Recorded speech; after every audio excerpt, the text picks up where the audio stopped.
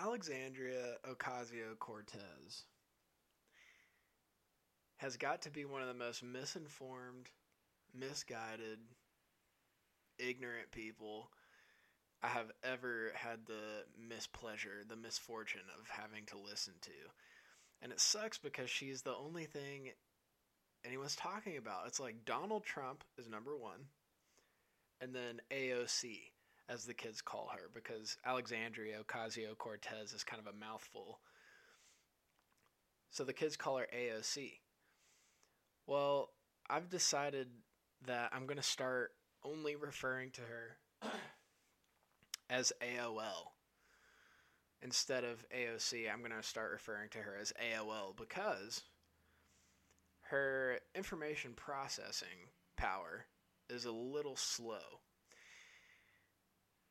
So I found this AOL interview on Now This News, which is the most left-leaning, biased news source you could possibly think of. It's similar to BuzzFeed, except it's almost more left-leaning than BuzzFeed. And basically, they just gave her a chance to just talk for 12 minutes with no rebuttal, no interruption, no serious questions. They just let her monologue about with no correction whatsoever. There was no actual fact checking about what she was saying. So here's what I'm going to do. This interview can be found on YouTube. It's called Alexandria Ocasio-Cortez AOL interview with Now This extended cut. So you can find this on YouTube if you would like to watch it for yourself. Basically, it's just her talking with a white background. But because nobody was fact-checking her in the interview, and it has 500,000 views, I figured I would be the one to fact-check it for you. I think it's hilarious that she tries to talk about economics. So she actually does have a bachelor's degree in economics. But, I mean, come on. 80% of college professors are Democrats. And so listen, okay, so my major when I was attending college was economics. And dude, one of the main reasons I dropped out is because going to class was giving me brain damage. I'm just thinking the whole time, have you ever read Adam Smith? Have you ever read anything about economics? It's almost like AOL read the back of Economics for Dummies, read the back description of Economics for Dummies and said, that sounds boring, and just threw it out. So, okay, so I'm just going to play this interview, and I'm going to stop her whenever she needs to be fact-checked, which is like probably averages every 15 seconds. She says something that is either factually incorrect or something that she has not thought through whatsoever. Here we go. We have a huge issue with cost of living in New York City, and what a lot of people don't know, and what a lot of our current debate distracts from right now, is cost of living and economics. The fact that it is so much harder to raise a family on one or two incomes. Which is, okay, first of all, her antidote for the cost of living is government intervention. That's what she's going to suggest here, is that because the cost of living is so high, the government has to step in because people just can't support their families. Well, the reason that they can't support their families is because of government intervention. And so she's going to suggest here more government intervention later on in the video. Now than it was 30 years ago.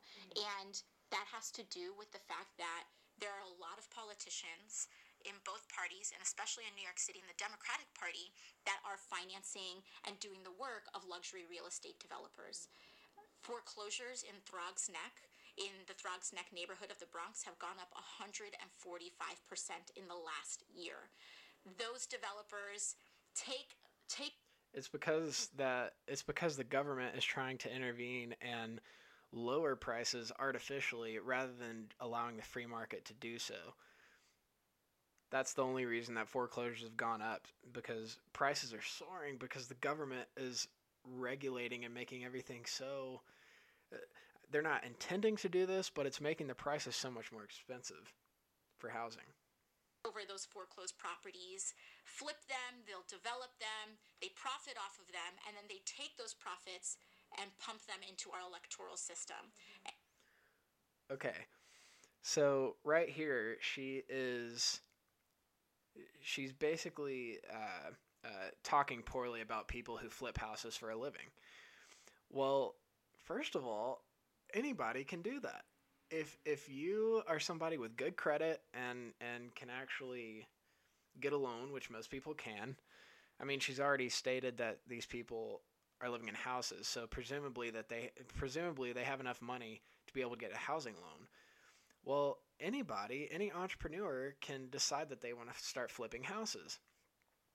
So what she's basically saying that entrepreneurs who are choosing to flip houses are doing something wrong. And then she goes on to say they're putting all of their profits into the political system. Like basically what she's trying to say is that they're trying to rig, people who flip houses are trying to rig the political system in their favor. Okay, maybe 5% of them do that, maybe less. Okay, but the vast majority don't put all of their profits into rigging the political system. It's a very small percentage that actually that try to lobby the government. Most people use that money to feed their families. And so you're saying that they're doing something wrong by trying to make a profit and feeding their families, but you're also saying, well, people just can't afford to feed their families. Well, maybe it's because people like you are regulating them and are not wanting to allow them to feed their families. And we need the only way that this is going to end and the only way that life is going to get better for us as working class Americans is by electing people who don't take corporate PAC money. That is it. We have to keep an eye out for the underdogs in our congressional races in 2018. So I am a progressive Democrat running for Congress. So what does a progressive Democrat means? That means that I believe that healthcare is a right. I believe. So this is maybe a month or two old, this interview. So this was before she was actually elected as a congresswoman. That every single working class American in this country, every man, woman, and child deserves to be protected from bankruptcy due to health issues. I don't think that anyone should go bankrupt because of a cancer diagnosis or multiple sclerosis. Which is why you get health insurance. I mean, that's it. If you have a full-time job, they provide health insurance. It would be very cheap, but unfortunately, Obama messed that up. So, of course, no one should go bankrupt because they should have a job that pays their medical bills, that pays for their health care. Or just the normal facts of aging. I believe that our climate is in a crisis right now, and that for our economy and for our children, it is time to move over to a renewable energy economy by 2028. I believe. Okay, I don't have an issue with moving over to renewable energy, but when you're forcing people to do it by law rather than letting capitalism organically move it. Listen, okay, who doesn't want a Tesla? Everybody wants a Tesla. So the great thing about innovation and technology is that if you invent a product that is awesome, that at the same time helps the environment, yes, everyone's going to want it. But the problem, like, if you can have an option where you never have to pay for gas again, so you get an electric car, I mean, who doesn't want that? There'll still be people who, just for nostalgic purposes, want to drive a gas motor. And I think that should be allowed. But the problem here is that she is trying to enforce this by using government intervention. So, like, if you drive a gas-powered vehicle, you'll have to pay a fine and potentially go to jail if you don't pay the fine. So, it's crazy to me. And she's saying that this won't have any negative impact on the economy. Give me a break. as a progressive Democrat, that is possible, it is attainable, and it will hire a ton of people and put a ton of people to work in the process. I believe that every single American should have the opportunity to attain the education that So she just said that it'll put a ton of people to work. That's one of the benefits of government intervention, that now she's going to force people to work in, renewable energy fields.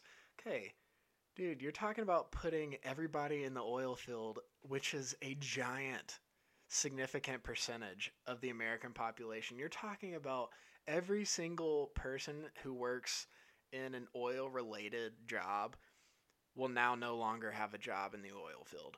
So she's talking about how many just think of all the jobs it'll create. No, you are eliminating millions of jobs from the market if that's what you're wanting to do. That will put so many people out of work, and they'll have to find new, probably lower paying jobs now. So that's a silly thing to say. or she sees fit for themselves. So I believe that every single American should have the opportunity to attend college or trade school. Our economy, and when we look at the history of our country, we extend our educational system about every 100 to 150 years. So when we first started, people would only have a 5th grade education when we first started this country. I mean, even... First of all, that's not even true. So the public school education system has only been around for about 100 to 150 years. So she's saying that it gets extended every 150 years? No, it's only been around for that long. So, like in its modern stage as it is now. Yes. Then we decided nationally that we needed to extend education and make middle school available to all Americans as part of our public schooling system. And then people don't even realize as late as 1950, 1940, that's when we really made high school available to all Americans. Now it's 2018, our economy has developed, technology is here, and we need to educate Americans and make public schooling extend to college and trade school. And so as a progressive Democrat... Okay, so play this out in your mind. So what she's trying to say is that over time, Americans extend the length of education. So it used to be up to just 5th grade. I don't even know if that's true. Or elementary school, and then they extended it to middle school, and then later they extended it to high school that the government pays for. And by the way, the government doesn't pay for any of this. Taxpayers pay for everything. So you, out of your pocket, pay for a public school system that you may not even send your child to. So the government doesn't pay for... I just want to make this clear. The government doesn't pay for anything. The government sits there, collects a check for no reason whatsoever. They don't do any work. They collect a check from American taxpayers, and then after stealing our money, then they send it to the public school system. So the government's not paying for anything. They're not doing the work to make it happen. They're not doing anything. So I think that's silly. But so I want you to just play this out. So over time, the government keeps extending free education to our youth, which is crazy because if there's one thing all Americans can agree on, it's that our public schooling system is awful. And thank you to the government for ruining it for us. Why would you want to continue pouring money into a system that is deeply broken? So,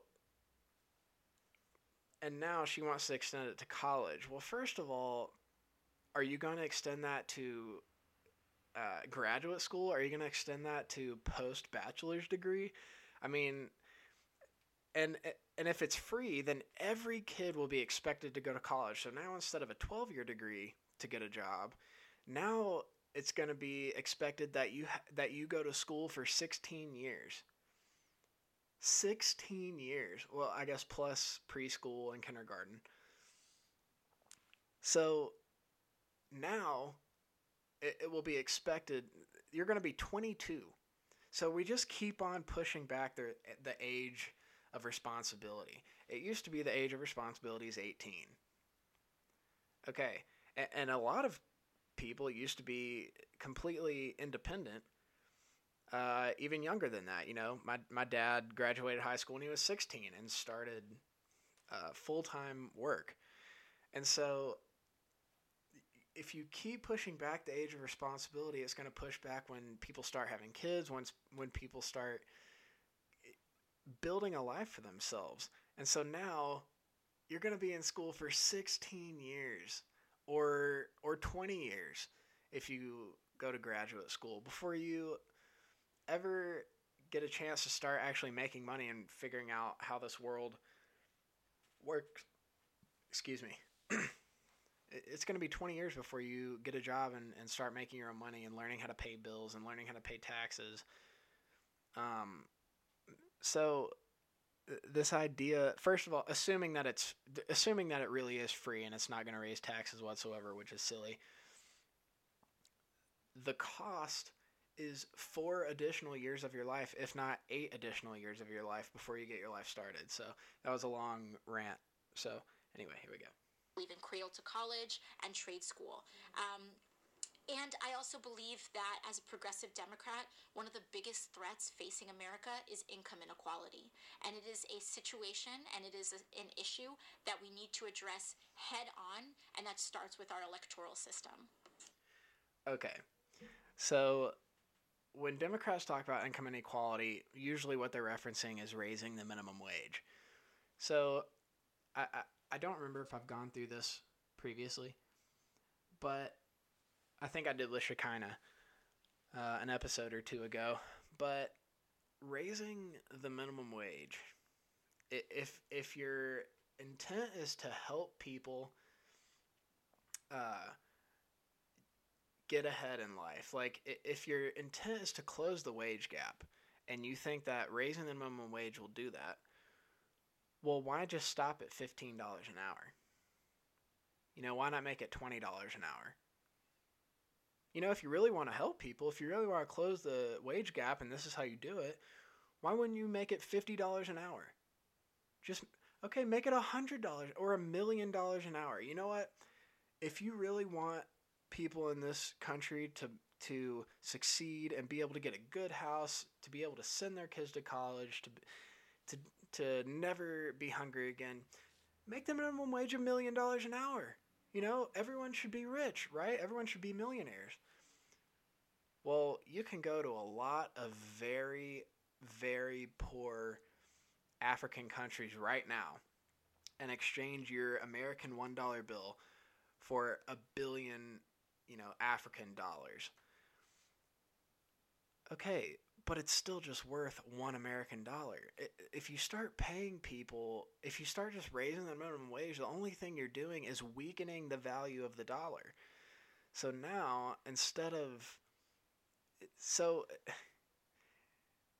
if the minimum wage is $15 an hour or $100 an hour, your purchasing power, economically speaking, is still the same. Because now instead of, a $10 burger, now it's going to be a $100 burger, right?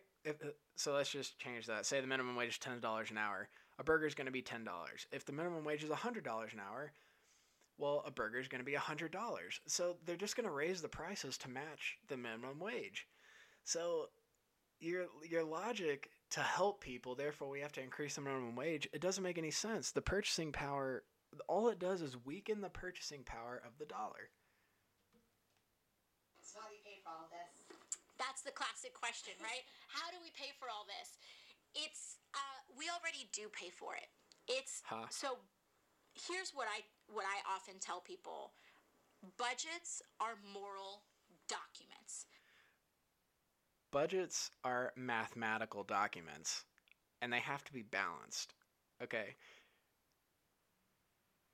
Budgets are not always a question of how much do we have, which yes, we do have enough. No, we don't. But it's about where are we spending the money that we already have. The GOP tax bill, the amount of money that was given to corporations and the rich would have paid for Medicare for all and health care for every man, woman, and child in this country for the next 5 years. So it's there. And additionally, we added another we add in another several $100 billion additionally to our military spending when the military didn't even ask for it. They didn't even want that additional spending, but we lopped it on there. And that could have financed public college tuition for Okay. So I do disagree with with the whole or with her whole idea of what she's trying to say. At the same time, if we would stop, if we would cease going to war, to all these pointless wars in other countries, this is just my personal opinion. You may disagree. If we would just focus on protecting America and not protecting and not like trying to meddle in every other country's affairs, let them work it out. It's kind of a capitalistic idea. Let these other countries just figure it out themselves. Let them work through their own problems and issues and come to a resolution. Why does America have to spend so many billions of dollars trying to fix other people's problems? It's ridiculous. We should focus on ourselves. We should rebuild our own country. And I think that's what Trump is wanting to do, especially after pulling out of Syria and different things like that. I think he's trying to save money and reinvest that in America. Listen, if we stopped spending so much money on other countries, we really wouldn't have to spend $700 billion a year on our military. And we could spend maybe $500 billion a year. And then we have $200 billion extra. By the way, $500 billion on a military is still like 5 times more than what China spends on their military. And China's the second biggest military. So, or second highest funded military. I think they have by far more troops than any other country in the world just because of the sheer number. But I really would not have an issue if we would stop going to war with other countries, as long as nobody's trying to invade other countries and trying to take land like, Hitler did in World War II. I would not have an issue whatsoever with just completely withdrawing troops from I don't like seeing troops get killed. I don't. Okay, call me crazy. I want the troops to come back to America, be ready for conflict if need be. But at the same time, it's like, bro, we're spending so much money on other countries. I'm ready to start spending money in America. So I disagree with her premise as far as reallocating that, but stealing taxpayer dollars to go to paying for universal health care, universal college, and all these very expensive things. But I do semi-agree with her one point about maybe we could find ways to lower our costs as far as spending money on the military goes, just by protecting America instead of other countries. Here we go. Years as well. So we actually have the money for these things. Additionally, we don't, by the way. We also need to return to the taxation levels that we had in decades past. And so we're not even talking about anything new. We had a point in our country, a point of actually very great social and economic mobility, where taxation at the very, very, very, very, very top levels was a bit higher. And okay, when she says a bit higher, she means about 2 or 3 times what it is now. Okay, so a bit, you think, okay, maybe it was like 5 or 10% higher. No, I think the taxation level for the wealthiest tax bracket, I think is like 40% or something right now. Well, it used to be like 80 to 85%. Okay, in the 50s or 60s or whatever decade she's referencing. Okay, and so you think, oh wow, so we did used to do that and it worked out great. No, those were that was the percentage that was supposed to be taxed. But the top 1%, the reason they're in the 1% is because they're smart. Okay, and so they didn't actually pay 85% of their money to taxes. They found loopholes. They found ways to get around it. They found ways, donating money to certain charities that they would then just collect the checks themselves. They found ways around it. They would work as much as they possibly could without being in the top tax bracket. And then with the leftover money, they would find ways around paying taxes. And so she's saying that the tax rate was 80 or 85%, but in reality, nobody paid. Anybody who was rich enough to be taxed 85% was also smart enough to not pay 85% of their money to taxes. So no one in our country felt the higher taxation rates for not even the 1%, but the top 1%. I think one myth that's really important to dispel here is that a lot of people think that doctors and lawyers are in the 1%, but they're not. Okay, that is just outright false. Anyone who makes more than $196,000, I believe it's $196,000 a year, which is a decent chunk of change, but it's not astronomical by any stretch of the imagination. Even real estate agents very commonly are known to make that much money. And so technically, you are in the top 1% if you make more than $196,000 a year, which a doctor, a lawyer, real estate agents, these people oftentimes, very often, make more than $196,000 a year. Maybe not real estate agents, but lawyers and doctors, oh my gosh, they easily make that much money. And so to say that they're not in the top 1% is just an outright lie. So I don't really understand what she's trying to do here by just blatantly lying. Billionaires are. We're talking about people with hundreds of millions and billions of dollars. Okay, if that's true, there's like maybe 2,000, maybe 2 or 3,000 billionaires in the United States. So she's talking about, 1/1000th of 1%. So like 0.001%. She's not talking about the 1%. She's obviously never sat down and actually done the math. I don't think she's ever answered a math question correctly in her entire life. I don't know how she got an economics degree. It's probably because all of her teachers already agreed with what she was saying. Having their taxation rates and paying a lower taxation rate than a waitress.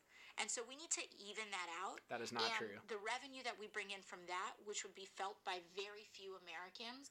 Okay, so what she just said was that the top 1% billionaires, which is not true. I mean, they are in the 1%, but you don't have to be a billionaire to be in the 1%.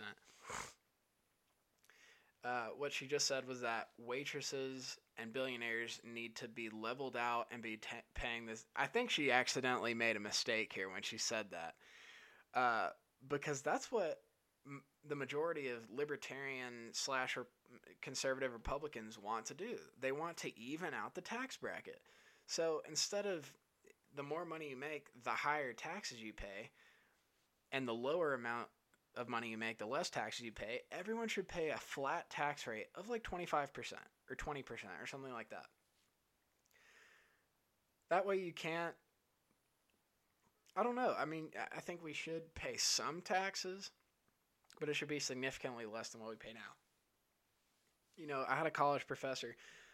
I said earlier that my economics teachers would give me brain damage. Okay, the head of the economics department at UNC, when he was teaching me economics, it was macroeconomics, he was explaining how a budget deficit works. And I'm really not sure if he understands how to solve it, but he tried to explain how easy it would be to just solve the budget deficit every year in this country. So we're already in $20 trillion, or actually I think it's $22 trillion now, dollars in debt. Okay, so what he was saying was that we should increase spending, right? Just a little bit, on healthcare, education, a little bit, a tiny little bit, because healthcare is not expensive. So we should just increase spending a little bit, but massively increase our taxation. And so if you if you increase taxes more than you increase spending, then over the long run, you'll be able to you'll kind of be able to chip away at the debt. And so that was his explanation on how we could eliminate the budget deficit was just massively increasing taxes and then kind of increasing our spending. And I raised my hand and I said, so why couldn't we lower taxes and lower spending? Or just lower spending, period. And he laughed at me in front of the class and said, oh, okay, that's just ridiculous. I mean, who's going to want to give up Medicare? And I'm like, you are an economics professor, and in your mind, the only way to eliminate the budget is to increase spending and increase taxes. So I just, oh God, it was just giving me brain damage. I hated going to college because everything that they were saying was just so biased. It was like, bro, read an economics book, okay? Because what you're saying is actually not the only option. He was implying that the only way to do it was this way. And so, and these are the people that are teaching your children economics when they go to college. It's so crazy that they actually think that that is the only way to do it. And so, anyway, there's a minute and a half left in this video. Would finance social systems and finance the expansion of opportunity for all. And this is not something that's new. It's not something that's radical. It's something that we used to do. And it is an interesting. It is kind of an interesting thing, like when Donald Trump tapped into this idea of Make America Great Again. Oh, how terrible. There was times of economic opportunity. Wages rose until the 1970s. That's because there wasn't an artificial minimum wage. The reason wages rose until the 1970s is because the government wasn't involved. Oh my gosh. And I think it sounds like so controversial to say, but I think it is important that we do look back at times of great social and economic mobility.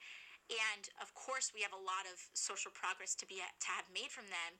But economically, when we look at a time of unions, when we look at a time of fair taxation rates, when people were, when the very rich were paying their fair share, that was the time when we went to the moon. That was the time when Americans could afford a home. That was a time when people could afford to have a spouse raise their children and the other spouse help make ends meet.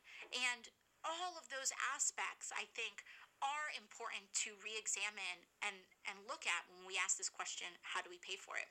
Because the resources are not as scarce as people like to make us believe. Okay, that's not true.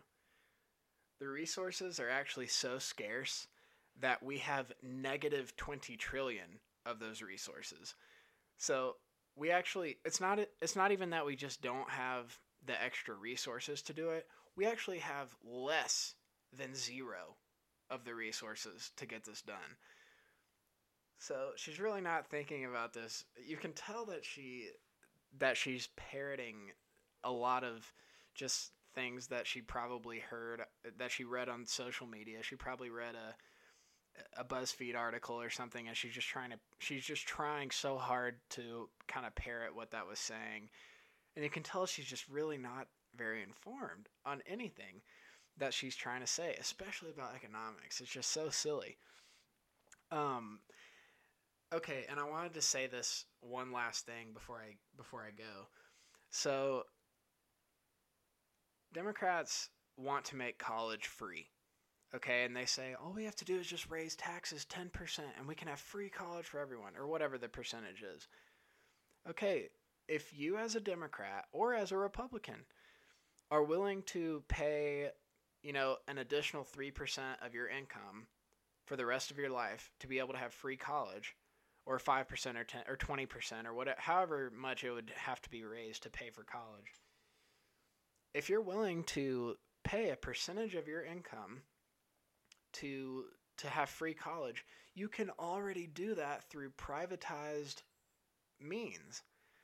So you can Google this. There's actually a company that you can exchange 3% of your income for the rest of your life, and they will completely pay for your college for free, no matter where you go, I believe.